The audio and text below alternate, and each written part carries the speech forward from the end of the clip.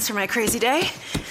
My packed commute, all those unread emails in my inbox. But I'm getting stronger, faster, and pushing myself further every day. I don't care if I'm not like everyone else. This punching bag is the best way to end my day. Whew.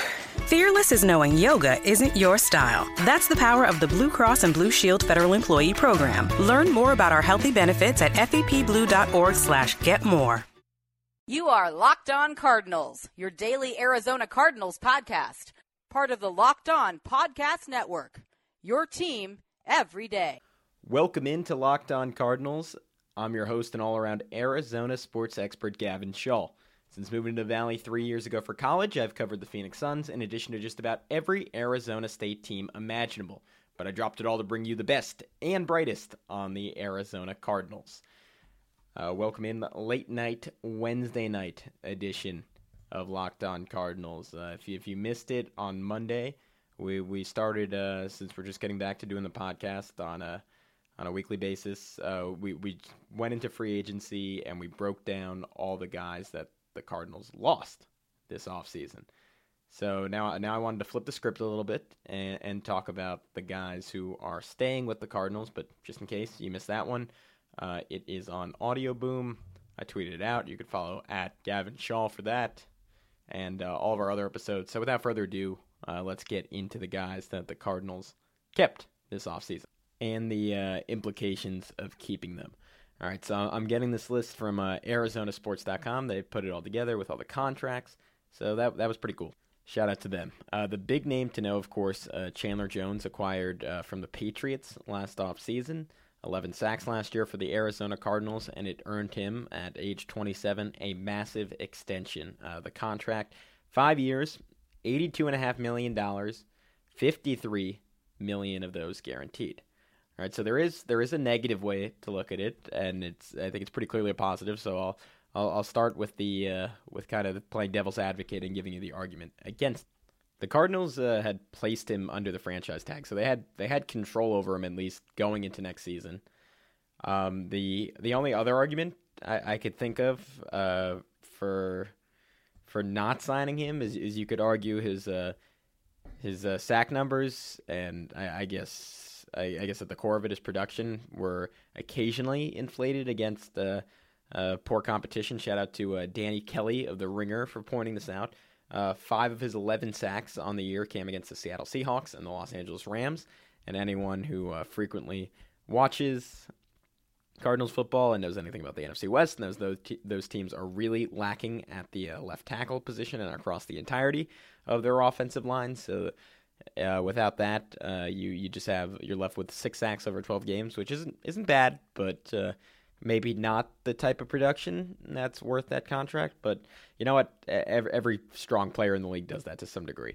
On the whole, it's tough to say this wasn't the right move for the Cardinals. Their defense relies on having a dynamic pass rush. Obviously, Bruce Arians tries to do a lot of stuff schematically to generate that, but ultimately you need the talent there for that system to function and to build a dominant defense as they had for significant portions of last year, not game to game, but overall. And I think whenever they were clicking, that went back to Chandler Jones. And as evidence of that, I'm going to reference something ESPN Stats and Info tweeted out. League average pressure in the NFL is a team getting pressure on the quarterback 27% of snaps. With Chandler Jones in the game, Arizona exceeded that. They got pressure on 30% of snaps.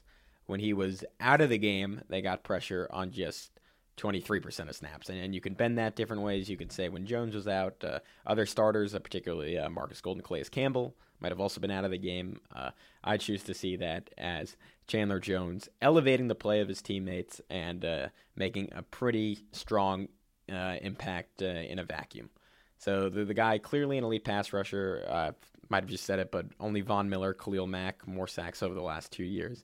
You got to give that guy all the money in the world. He got less than Olivier Vernon. He's getting less than Miller is, less than Justin Houston over in Kansas City is on a year-to-year basis. It wasn't a bargain deal by any means, but he got paid what he deserves to get paid. And the Cardinals, for the next 5 seasons, barring a significant injury to Jones, have the centerpiece of their defense, and that is really all you can ask for.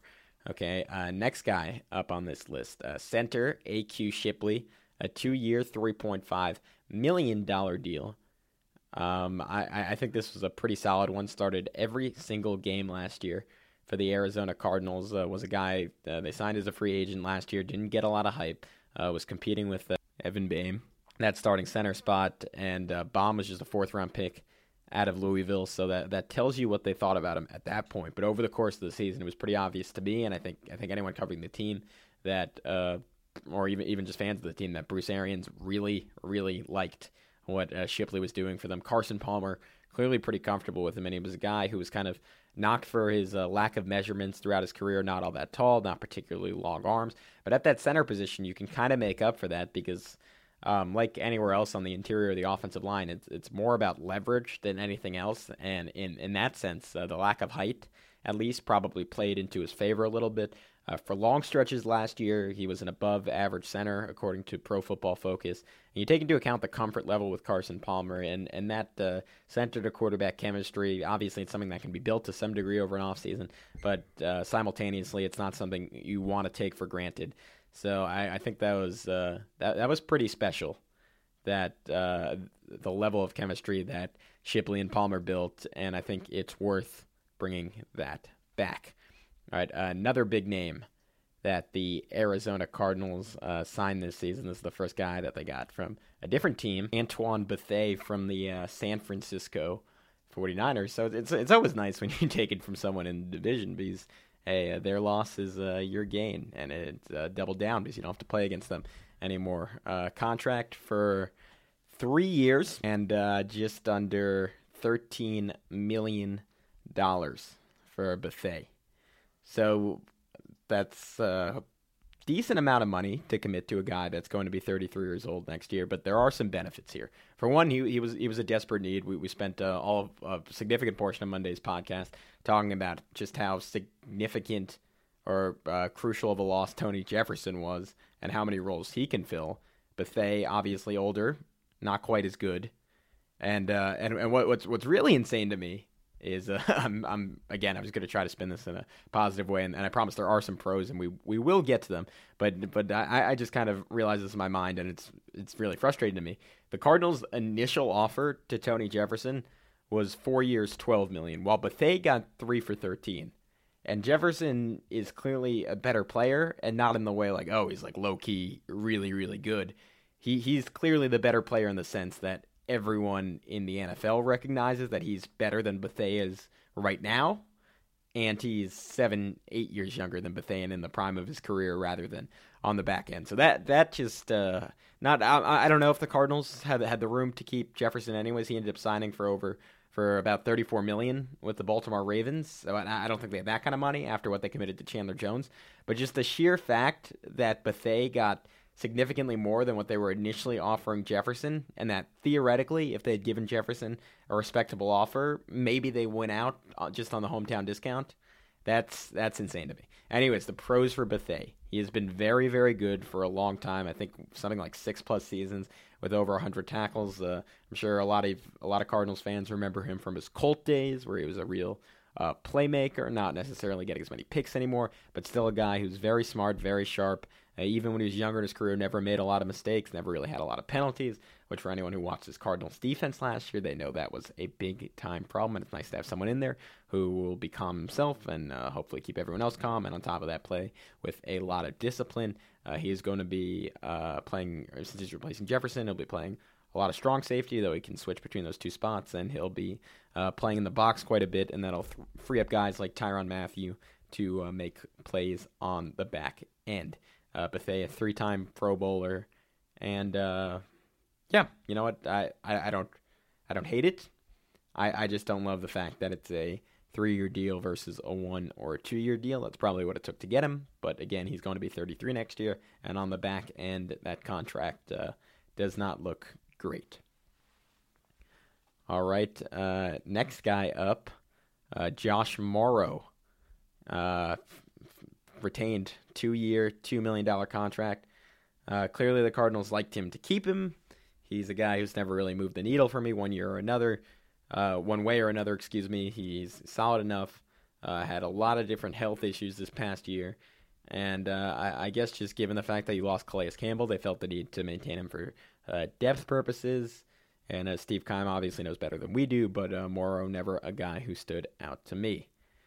And then the Cardinals signed an ancient kicker, Phil Dawson, from the San Francisco 49ers. I legitimately had to look up whether or not he entered the league in the 1980s. Turns out it was just in the late 90s, but he is 42 years old. They gave him a 2-year, $6 million contract. Does not have the biggest leg in the world. Not a guy who will make those deep kicks for you, but is quite a bit more reliable than Chandler Catanzaro was, who lost the Cardinals a couple games last year. Dawson, conversely, he's very reliable from 40 yards and in. Last season, he made 18 of his 21 field goals. That was at 86%, that was one of the higher marks in the league. He had a long of 53. He's a perfect 4 for 4 from 20 to 29 yards.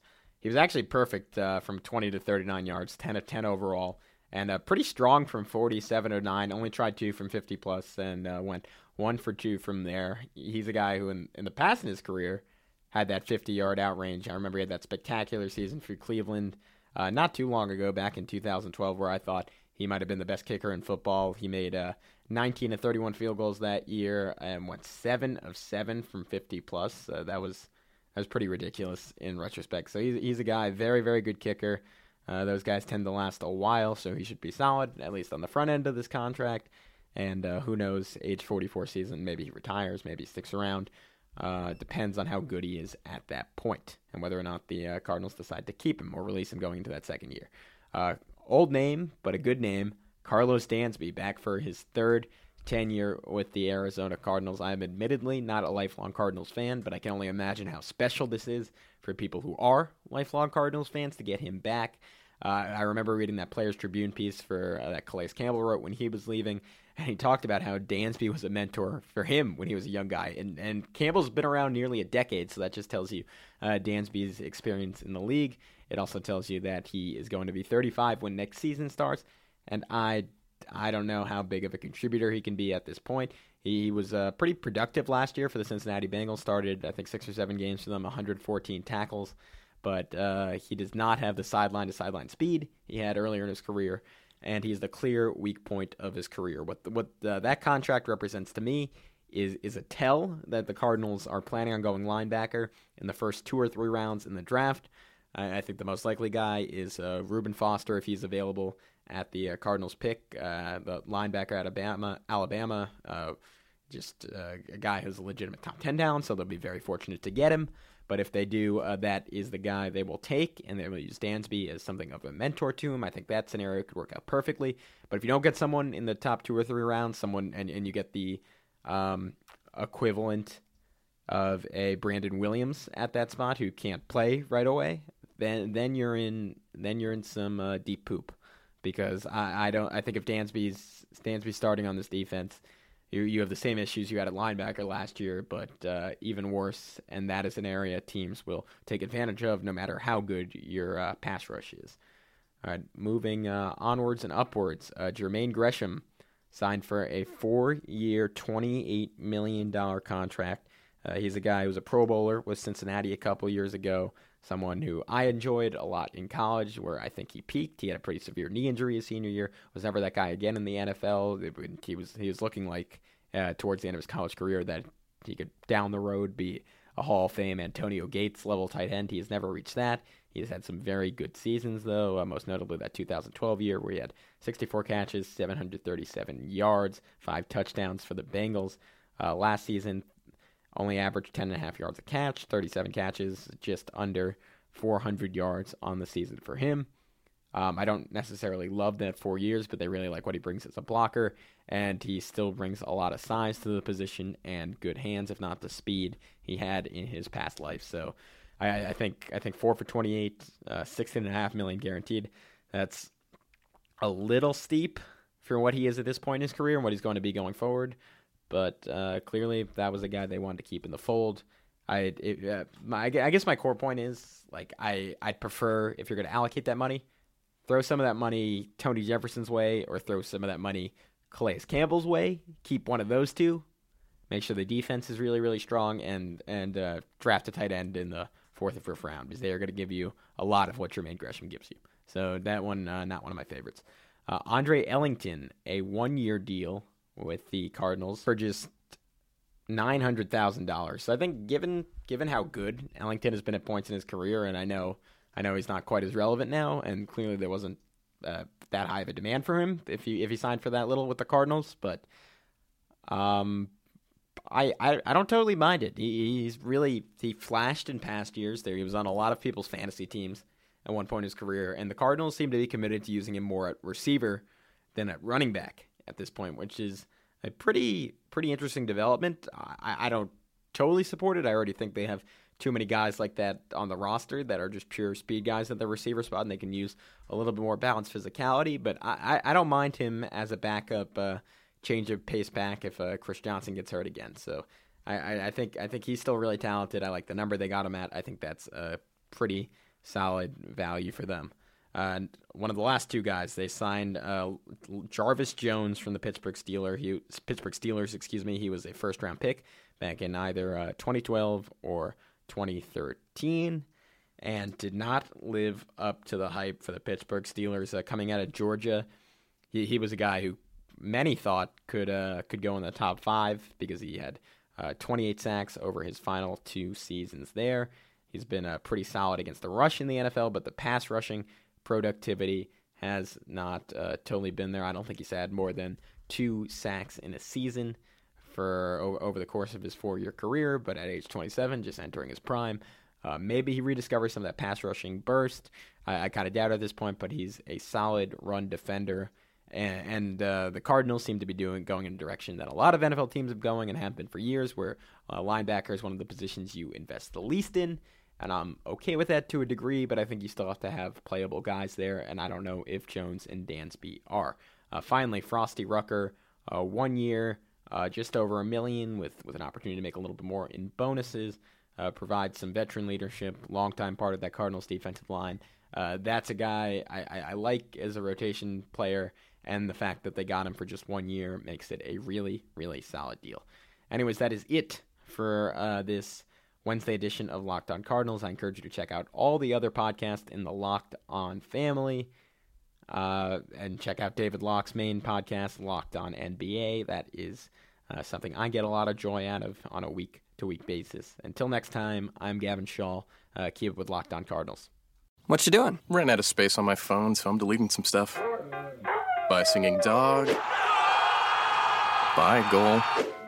I pronounce you. Bye, wedding ceremony. Stop. At Metro PCS, you get 2 free phones with twice as much memory. Really? Don't say bye to your memories. Switch to Metro PCS and get 2 free LG K20 Plus phones with 32 gigs when you switch 2 lines. Metro PCS. Wireless. Figured out. Coverage not available in some areas. Sales tax not included in phone price. Excludes numbers on the T-Mobile network. See store for details and terms and conditions.